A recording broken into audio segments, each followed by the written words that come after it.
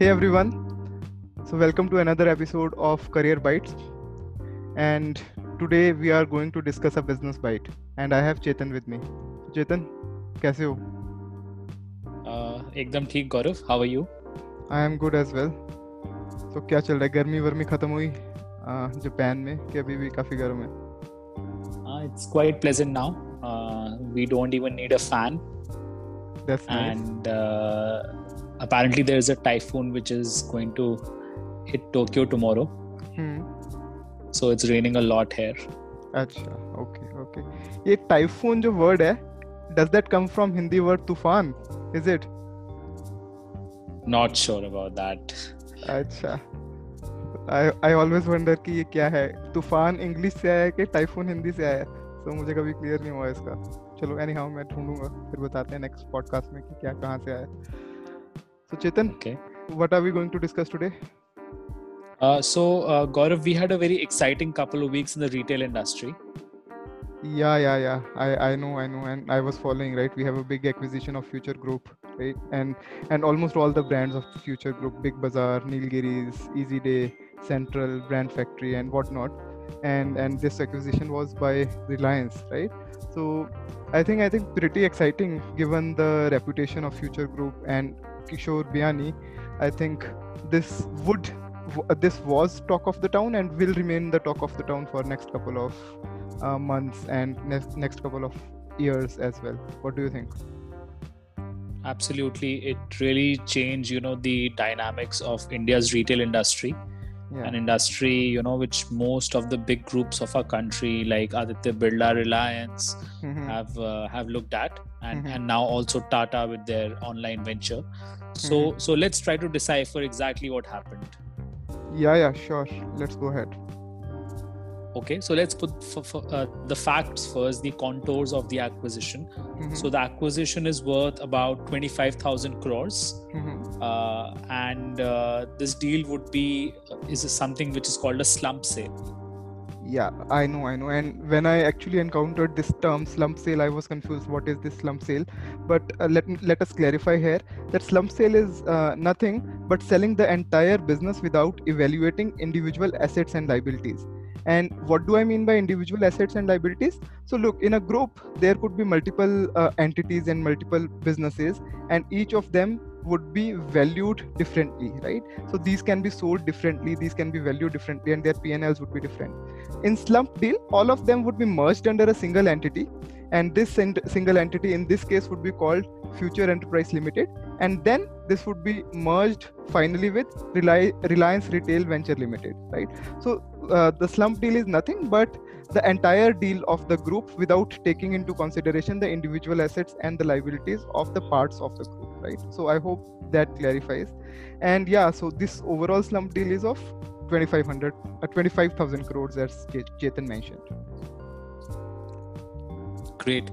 So Gaurav, let's try to understand why such a deal would materialize, and why would Future Group sell all its assets in one go?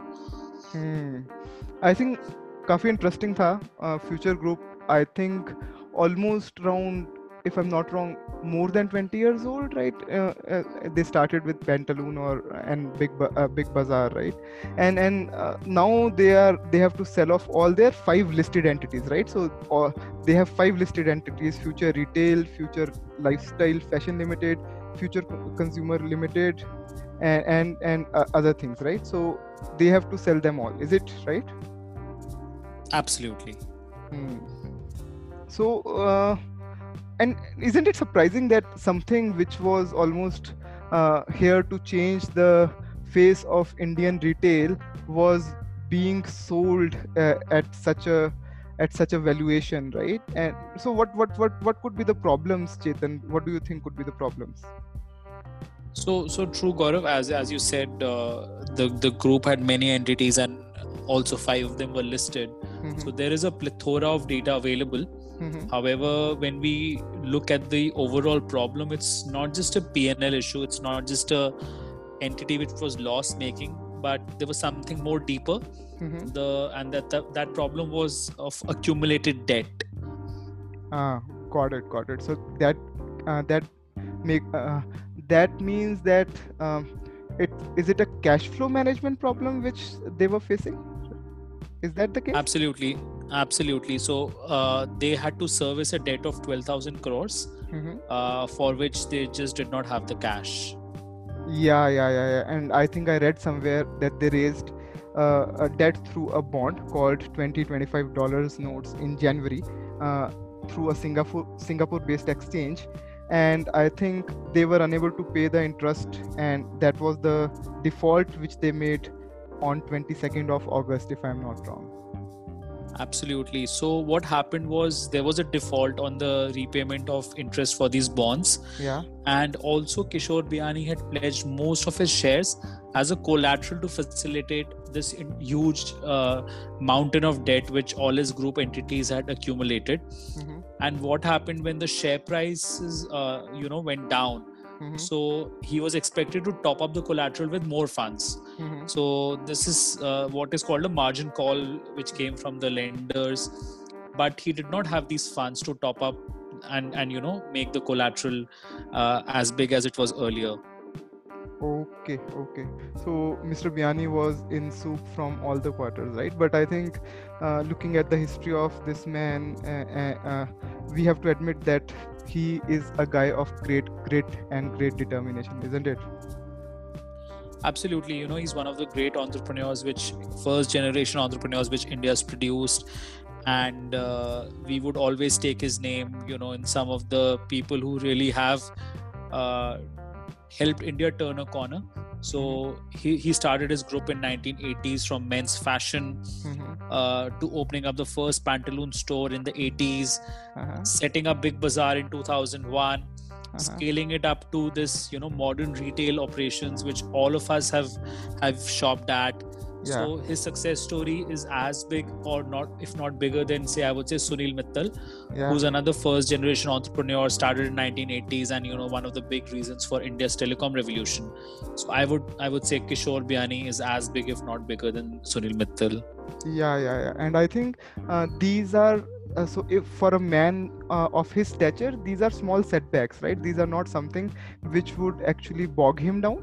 I think he is back to the square one, right? So right now he still owns the manufacturing business for FMCG and apparels, and these manufacturing businesses would supply to the new entity. But I think with this one lever and this one handle, he would again bounce back with a vengeance. That's what my thoughts are. Yeah, absolutely. So in a way, he's back to square one. Yeah. Garment manufacturing and pantaloons was where his heart was. Yeah. And he's now turned a full circle and he's back to it. Yeah. I think what a fantabulous journey this man had, isn't it? True. But what really went wrong was a couple of things. One was he could never succeed in his foray in e-commerce. He tried twice. He opened up business after businesses also, and he dabbled in industries which were not really similar to retail. For example, he dabbled in financial services, insurance, and in modern retail he made a couple of acquisitions like Easy Day and Nilgiris, which never really turned out to be as he would have expected, and they sort of backfired.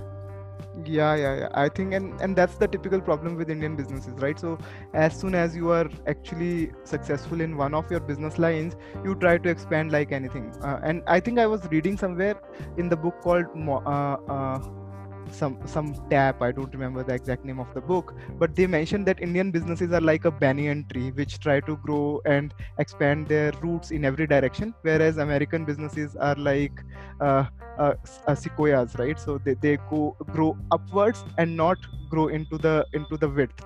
But I think that's the fundamental problem. When you try to grow into the width, you actually lose focus and you end up dabbling with a lot of things. And as you mentioned that this guy also dabbled in financial services, I clearly remember his ads of Future Future Group's insurance company, Future Jernali, which was again Mr. Biyani had to sold to L&T. And then I think in 2012, if I'm not wrong, he had to sell his Pantaloon to Aditya Birla Group, right? Absolutely, that was another case where he could not, service his debt, and Pantaloon was kind of his the star in his portfolio, and it was quite a big blow for him to sell Pantaloon to Aditya Birla Group. And now, Gaurav, we've given our listeners a good background. Let's discuss more details of the deal. Yeah, sure. So why don't we continue with the 25,000 crores deal? How is it structured and all that stuff?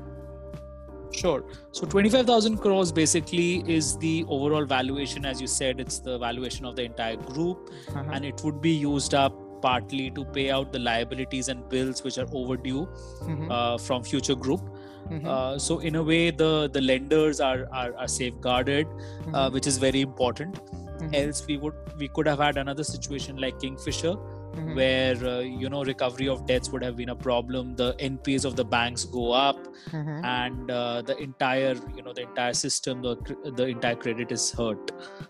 Yeah, I'm sure. I think it's a good deal for at least the lenders. But I think I read somewhere, I read in one of the articles of Mint that the promoters have taken a debt of 11,000 crores in their personal capacity, right? So I'm not sure whether this would be paid off or not.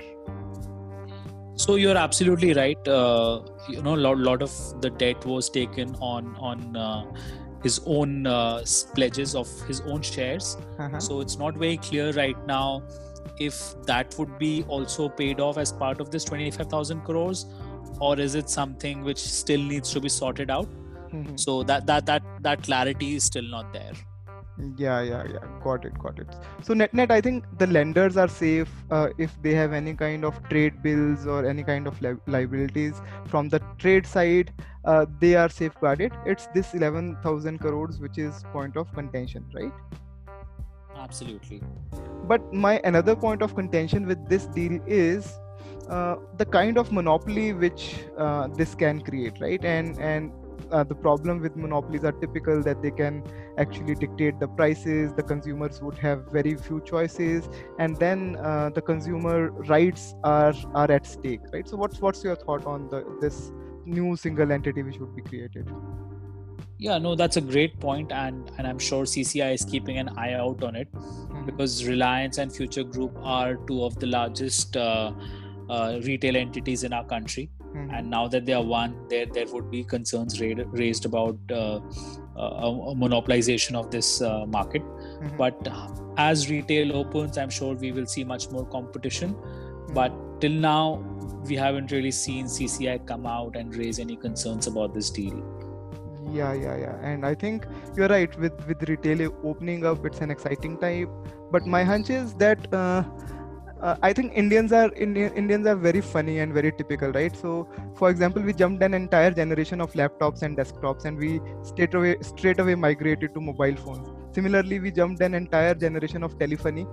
We never had landline revolution, but we had mobile revolutions. So don't you think that we might jump the modern retail revolution and might directly skip to e-commerce, and all this acquisitions and big talks about modern trade would go in drains? What's your thoughts? Yeah, that's a very good point. And I've been following this sector for a long time now. I would say close to 13-14 years. And we've always said that India, as a developing country, the percentage contribution of modern retail is very, very low when compared to developed countries.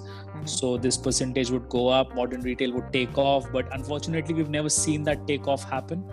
And a couple of factors could be the how well the mom and pop stores are entrenched in India, right? How important they are to our daily lives, and how much employment they generate. So that again is a very important factor to consider in India. Secondly, as you said, e-commerce became very big with Flipkart, with Amazon, and it's become, after COVID-19, I would say people who were hesitant to use e-commerce have now really embraced it and have come to really appreciate it in this COVID situation. And it's become an really integral, it's become an essential service. So we saw that all the e-passes which are being issued the grocery delivery apps and the platforms became essential services for us, and we really swear by them now, and the ease. So you're absolutely right, it could be a case that modern retail never really takes off in India. Yeah. And surprisingly, when in the COVID, the essential services were open, all the grocery stores were open, the big baskets of this world were delivering, Big Bazaar could never take advantage of that. And one of the reasons was they were housed in malls, and malls were all shut down, right? So I think modern retail, again, a play of space, a play of large formats, something which I think might not be very successful in India. And we might see the similar trends in the different part of geographies as well. So that's my hunch. But as you know, things can be very different as they unfold in future, right? Absolutely, and I'm excited for Mr. Biyani's next innings. Yeah. And for his revival, and I hope it happens very soon. I hope so, and I think he is one of the strongest entrepreneurs of India, and if he succeeds, he would create a lot of stories for future entrepreneurs, and he would inspire a lot of people like us to create strong and big businesses. That's correct, Gaurav. Yeah. So guys, that's all from our side for today. Let us know how you found this episode. Sure, and do share it with your friends and colleagues, and if there is anything which we have missed or which we have not covered, please do let us know. And if you like it, please do give us a thumbs up, and as Chetan mentioned, do share it with your colleagues and friends. So signing out. Bye Chetan. Bye Gaurav. So bye guys, have a nice day.